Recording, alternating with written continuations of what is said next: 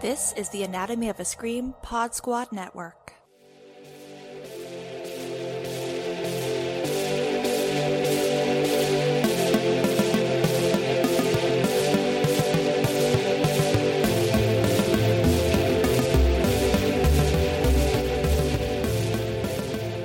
Hello, and welcome to Bodies of Horror, the podcast where we put our favorite horror films from the classic, the camp, to the cringe on the examination table, and we look at them through the lens of disability. We will be talking about the characters that represent the disability experience, and we'll be talking about those themes that resonate particularly with those of us with disabilities. My name is Nicole, and I am thrilled to have you along for the ride. So, why am I here? And why a podcast about disability and horror? Well, the simple answer is that I'm an individual with a disability and I love horror. The more complex answer, I guess, is that, I've always been a fan of horror from a really young age, sneaking into the living room while my sister would have friends over and they were watching scary movies, and I would kind of watch them from behind the couch or, some place where I could hide a little bit. But I was instantly smitten, and almost as instantly, I was able to draw some parallels between the characters and stories I was seeing playing out and my own experiences as a kiddo with a disability. And as I've gotten older, making those connections has only, I think become kind of second nature. And I think part of that is because horror, to me, has always been personal. It's a genre unlike any other where it invites you to connect to it on a very personal level. These are stories about fears that we can relate to. They are stories about challenging, painful, difficult topics and experiences that we can find some catharsis in. So, that's kind of why I was really excited to jump at the opportunity to do this. But I thought that one of the ways that I could kind of put this more into context and, to kind of create a way for you to get to know me a little better is to kind of talk about two very different films that really shaped the way I look at disability and horror. And the first film I'm going to talk about is 1973's The Exorcist. And the second one I'm going to talk about is 1992's Dr. Giggles. I told you they were different. So let's get into it. So the first film I'm going to talk about is The Exorcist. And it's a granddaddy of the genre, really top tier. But I will give a little brief synopsis just in case you haven't seen it. Chris MacNeil is a single mom and actress, and she and her teen daughter Reagan have just moved to Georgetown in Washington, D.C. so that she can film her latest film on Georgetown campus, directed by Burke Dennings, someone that she's collaborated with a bit in her career. A little bit after they've moved in, Reagan discovers a Ouija board and begins communicating with an entity, imaginary friend, that goes by the name of Captain Howdy. Not long after Reagan has made this connection, some weird things begin happening in the house. There are sounds in the attic that kind of sound like rats, and things began to escalate from there. Regan's demeanor and behavior start to change pretty drastically. She starts cussing. She's a little bit despondent, and so her mom seeks out some medical advice and medical intervention. They run a battery of tests and don't find anything that could be causing these changes. And they also consult some psychiatrists, and they believe that the changes are psychological and recommend an exorcism, less for the reason of the religious nature of the exorcism, but more as kind of like a power of suggestion type intervention. So Chris is connected to Father Karras, a priest that is kind of in the throes of his own challenges. He's having a bit of a crisis of faith. His mom is in poor health, and just kind of going through his own pains, but takes on this case and agrees to do an exorcism alongside Father Merrin. They begin the exorcism, and it becomes really difficult for Father Karras to continue because of his kind of difficulties that he's going through. So Father Merrin decides to take it on himself and is killed. And so Father Karras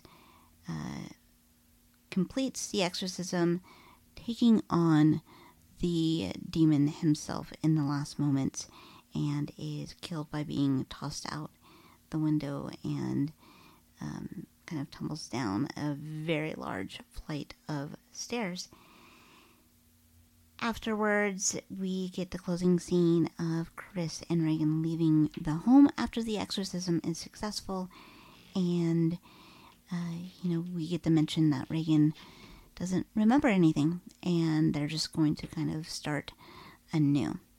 So that's the very, very bare bones general premise of the film. Now, you may be asking, well, what does this have to do with disability?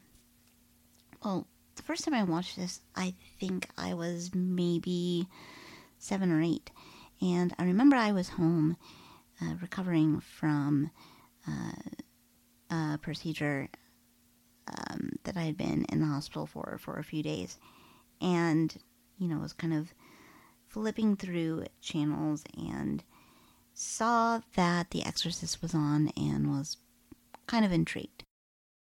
So when you talk to people about The Exorcist, or if you've seen it, there's always those sequences that I think everyone kind of has as kind of knowledge of the film. It's part of the zeitgeist. You've got the moment with the head turning around. You've got the split pea moment. You've got the spider walk down the stairs moment, and you got the crucifix moment as well. But the scene that always has stood out to me, and definitely the first time I watched it, the scene that really kind of stuck to my ribs, was the scene towards the end of kind of the first third of the film, when Chris has taken Regan to get medical testing to see if there's kind of this physiological answer to what's going on with Regan. And it's a pretty drawn out and long scene. We have Regan kind of strapped to an examination table, and we get kind of these back and forth shots of kind of Regan as she is getting kind of the contrast injected into her because they're doing like brain scans and MRIs. So they are injecting the contrast, and it's, all of these things are shown pretty explicitly. And you kind of get the shots of her faces. All of this is kind of happening around her. She becomes kind of increasingly uncomfortable. The things that are going on are becoming a little bit more painful.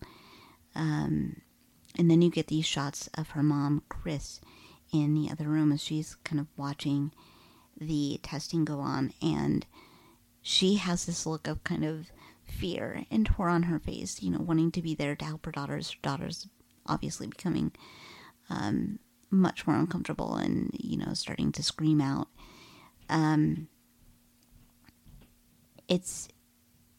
It felt very real to me. And as someone that was just, kind of home on the heels of going through kind of similar experiences, it just really hit hard.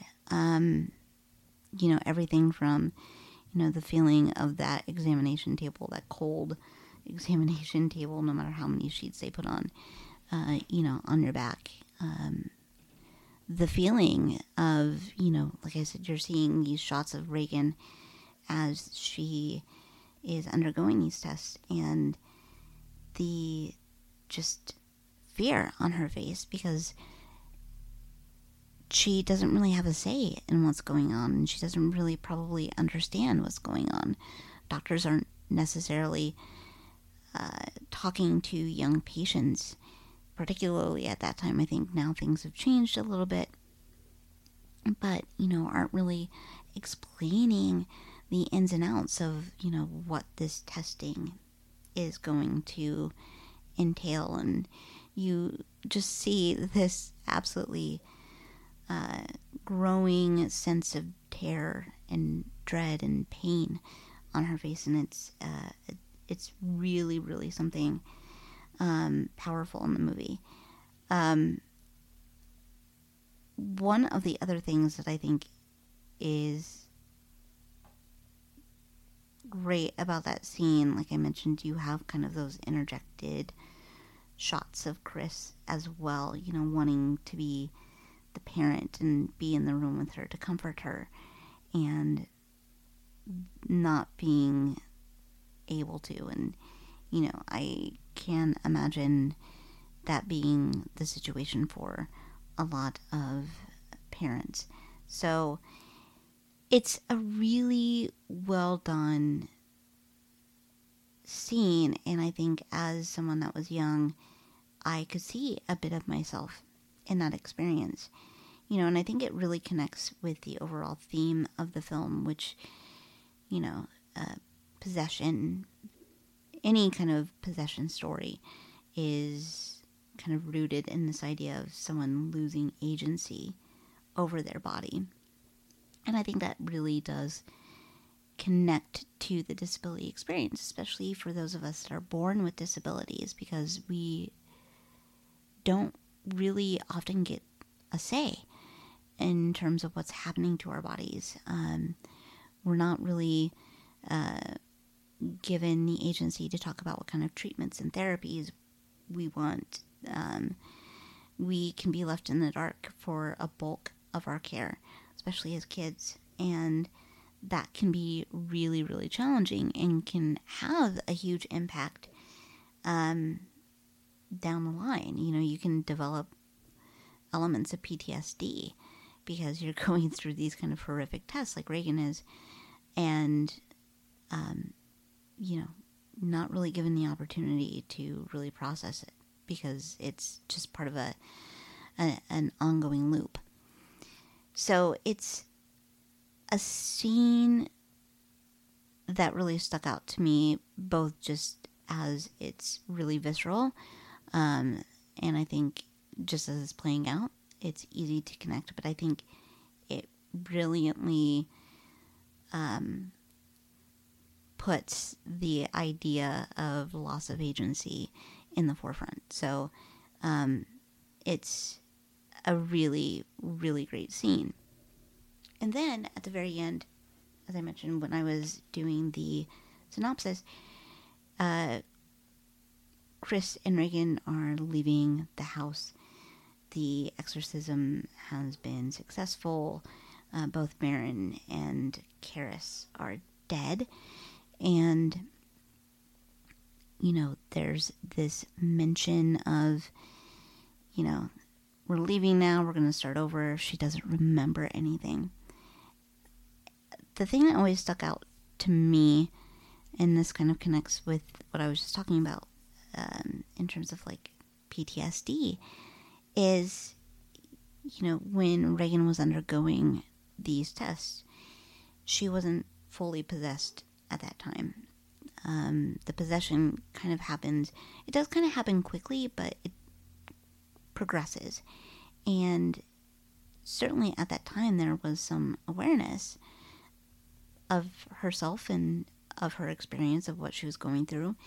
And so I would think that would still be kind of locked in there, and something that she could access. And,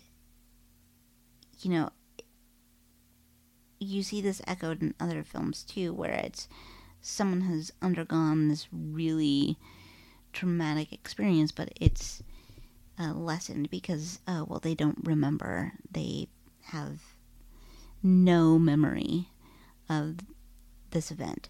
And it's like, well, but there has to be elements that are still kind of lingering and there. And a little bit of that obviously comes into play with The Exorcist in particular in the sequel. So yeah, that film, just that scene in particular, but The Exorcist was really, I think, a landmark film for me, and being able to to see myself in a really unique way. And so it kind of got me thinking along the lines of, there are these stories out there that kind of parallel mine, and I'm interested and I want to seek out more. So that brings me to the second movie I'm going to be talking about, Dr. Giggles. Obviously, The Exorcist would fall under the qualification of classic. No ifs, ands, or buts about that. Dr. Giggles, I would say, would fall under the camp kind of header. At least to me, some may say it falls under cringe, but I don't know. I just don't know about that. But I'm going to approach this a little bit differently because, just trying to give a truncated plot synopsis is not going to showcase what a tiramisu of what the fuckness this film is. So I'm going to read the plot from Wikipedia. So let's get into it. In the town of Moorhigh in 1957, the patients of Dr. Evan Rendell kept disappearing. The townspeople found out the father and son duo had been ripping out patients' hearts in an attempt to bring back the doctor's dead wife. The townspeople stoned Dr. Rendell to death, but Evan Jr. disappeared. 35 years later, the adult Evan Jr., nicknamed Dr. Giggles for his hideous laugh and insatiable obsession to follow in his father's footsteps, escapes from a mental asylum, killing everyone in his path. In Moorhigh, 19-year-old Jennifer, her boyfriend Max, and their friends are planning their summer break. Jennifer, already upset by family trouble, is further distressed from having a heart condition and being forced to wear a heart monitor. Dr. Giggles returns to his childhood home, goes through Evan Sr.'s files, and gathers a list of names. He begins stalking and killing several residents, including Jennifer's friends. After a party, Jennifer becomes fed up with her heart monitor and dumps it in a fish tank. Jennifer's father finds it and leaves to look for her. Dr. Giggles shows up and kills the father's girlfriend. Jennifer returns to the party and sees Max kissing another girl. Distraught, she runs into the house of mirrors. Dr. Giggles notices Jennifer has the same heart condition as his mother and goes after her. He kills the girl that Max was kissing, but Jennifer sees him coming and escapes. Officer Hank and Officer Joe find her and take her to the police station. Officer Hank explains to Joe how Evan Jr. had escaped. He was on guard duty at the morgue housing the bodies of Dr. Rendell and his wife. Investigating a giggle, he witnessed Evan Jr. cutting his way out of his mother's body with a scalpel. He realized that Rendell had cut open his wife's body, stuffed his son in, and sewn it shut. Upon being threatened by Evan Jr., Hank passes out from shock. When he woke up, Rendell's wife's corpse had been resewn and all traces of the event at the morgue had been wiped clean. The experience has left Hank an alcoholic and an insomniac. Dr. Giggles makes his way to Jennifer's house and attacks her father. Officer Hank goes to investigate Jennifer's house and finds her father there lying in a pool of blood. Dr. Giggles mortally wounds Hank, who, recognizing Evan Jr., shoots and wounds him before dying.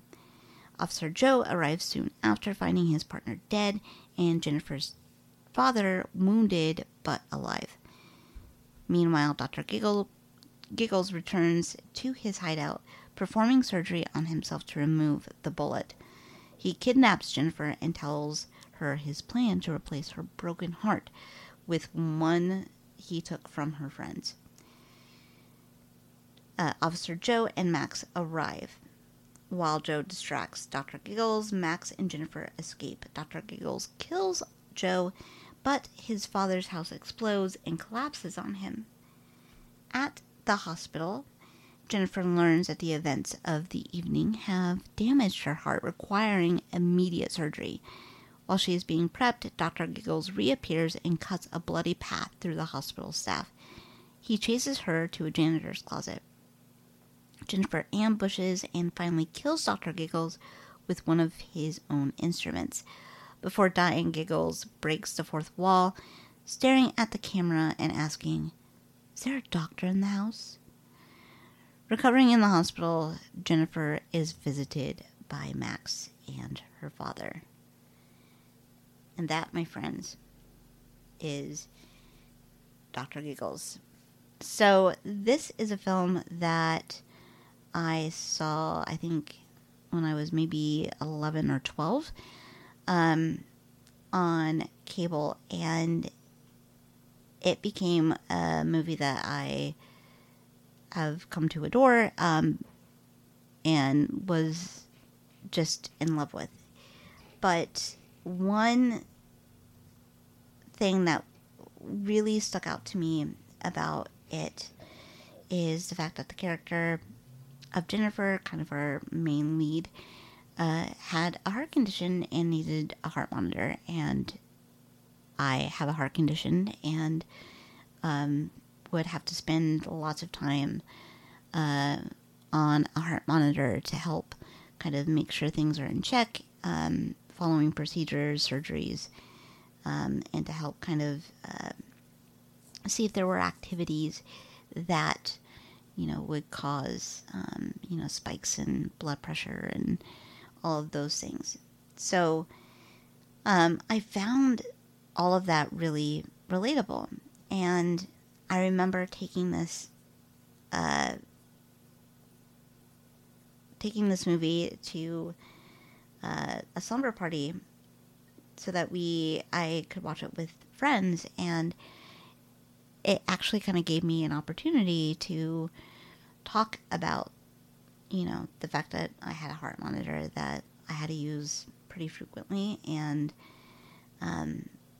it just kind of broke down, I think, a barrier. Like, when you're a teenager, all you want to do is fit in, and obviously when you have a heart monitor strapped to you, that's a little challenging. And this movie does go a little bit into that. There's that sequence where she's at this party with friends, and, when she gets the heart monitor, it's explained, try not to do a lot of really trying activities. Like, try to stay calm, try to keep things kind of nice and easy, and don't overexert yourself. And so, she has just graduated high school, her friends want to party, but she can't drink, she can't smoke, she's not allowed to be overly active. So, in that moment of frustration, she's like, I'm just going to dump this heart monitor and screw it. And that's really, I think, regardless of how long you've had a condition, I think that's something that's really relatable. And I was like, yeah, I totally get that.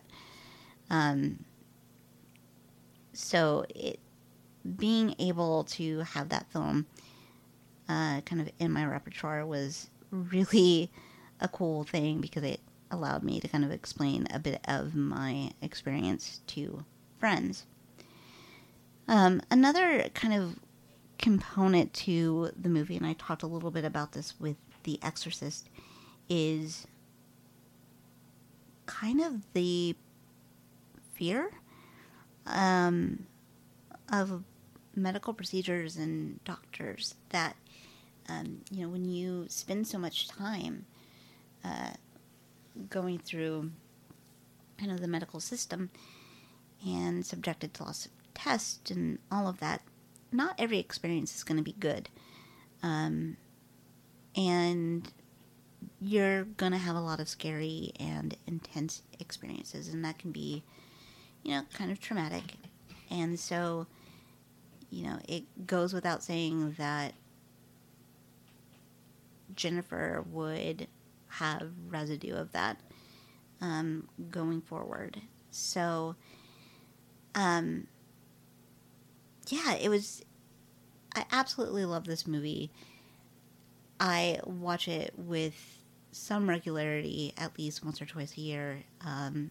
But it was really a film at, I think, a crucial age. So, like with The Exorcist, where I was able to kind of see myself as a young kid, going through some difficult experiences, this kind of showed an older character and kind of this different phase of, well, I'm not a little kid anymore. I'm a teenager. I want to hang out with my friends. I want to do all the things that my friends are doing. And I can't, because I'm tethered to this machine, and I have this condition, and nobody really understands it. And how do I talk about it? And so, of all of the things that this film presented, it kind of gave me a language to talk about my experiences with my friends at a slumber party. So it's definitely a film that I can't say enough good things about. It's cheesy, it's fun, it's ridiculous, it's amazing. So that is Dr. Giggles.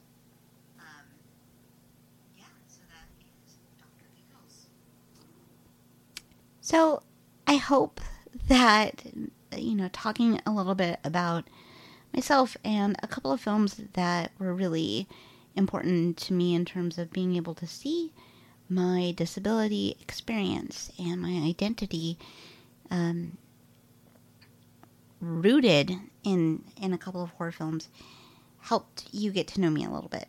And I think it was really important for me to have an episode where I could talk a little bit about that, because disability isn't a monolith.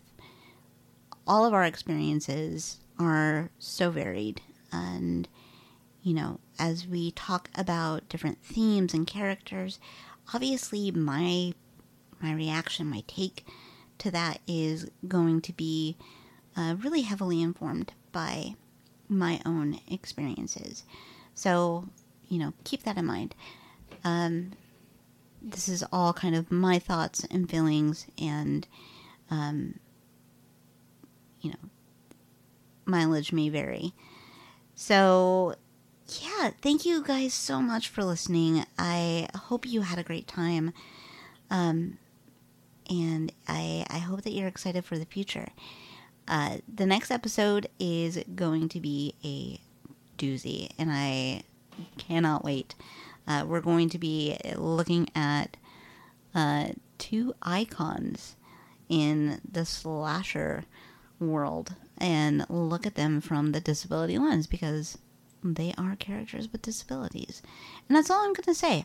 I'm sure you've probably figured out who they are, but it's going to be a fun one, and I can't.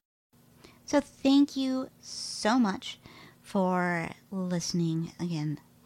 It really means a lot, and it would also mean a lot if you would take a moment to rate, review, subscribe, do all that fun stuff. I'm a new kid on the block, and all of that really, really helps. And while you're at it, be sure to check out all of the other content on the Anatomy of a Scream podcast network. There is a lot of great stuff coming up, and I think you will enjoy it all as well.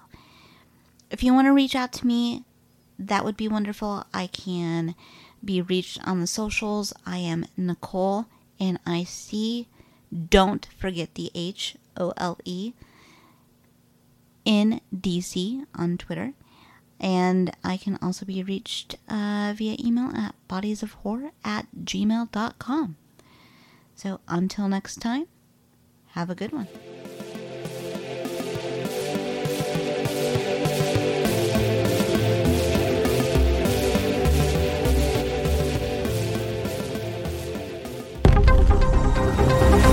The Anatomy of a Scream Pod Squad.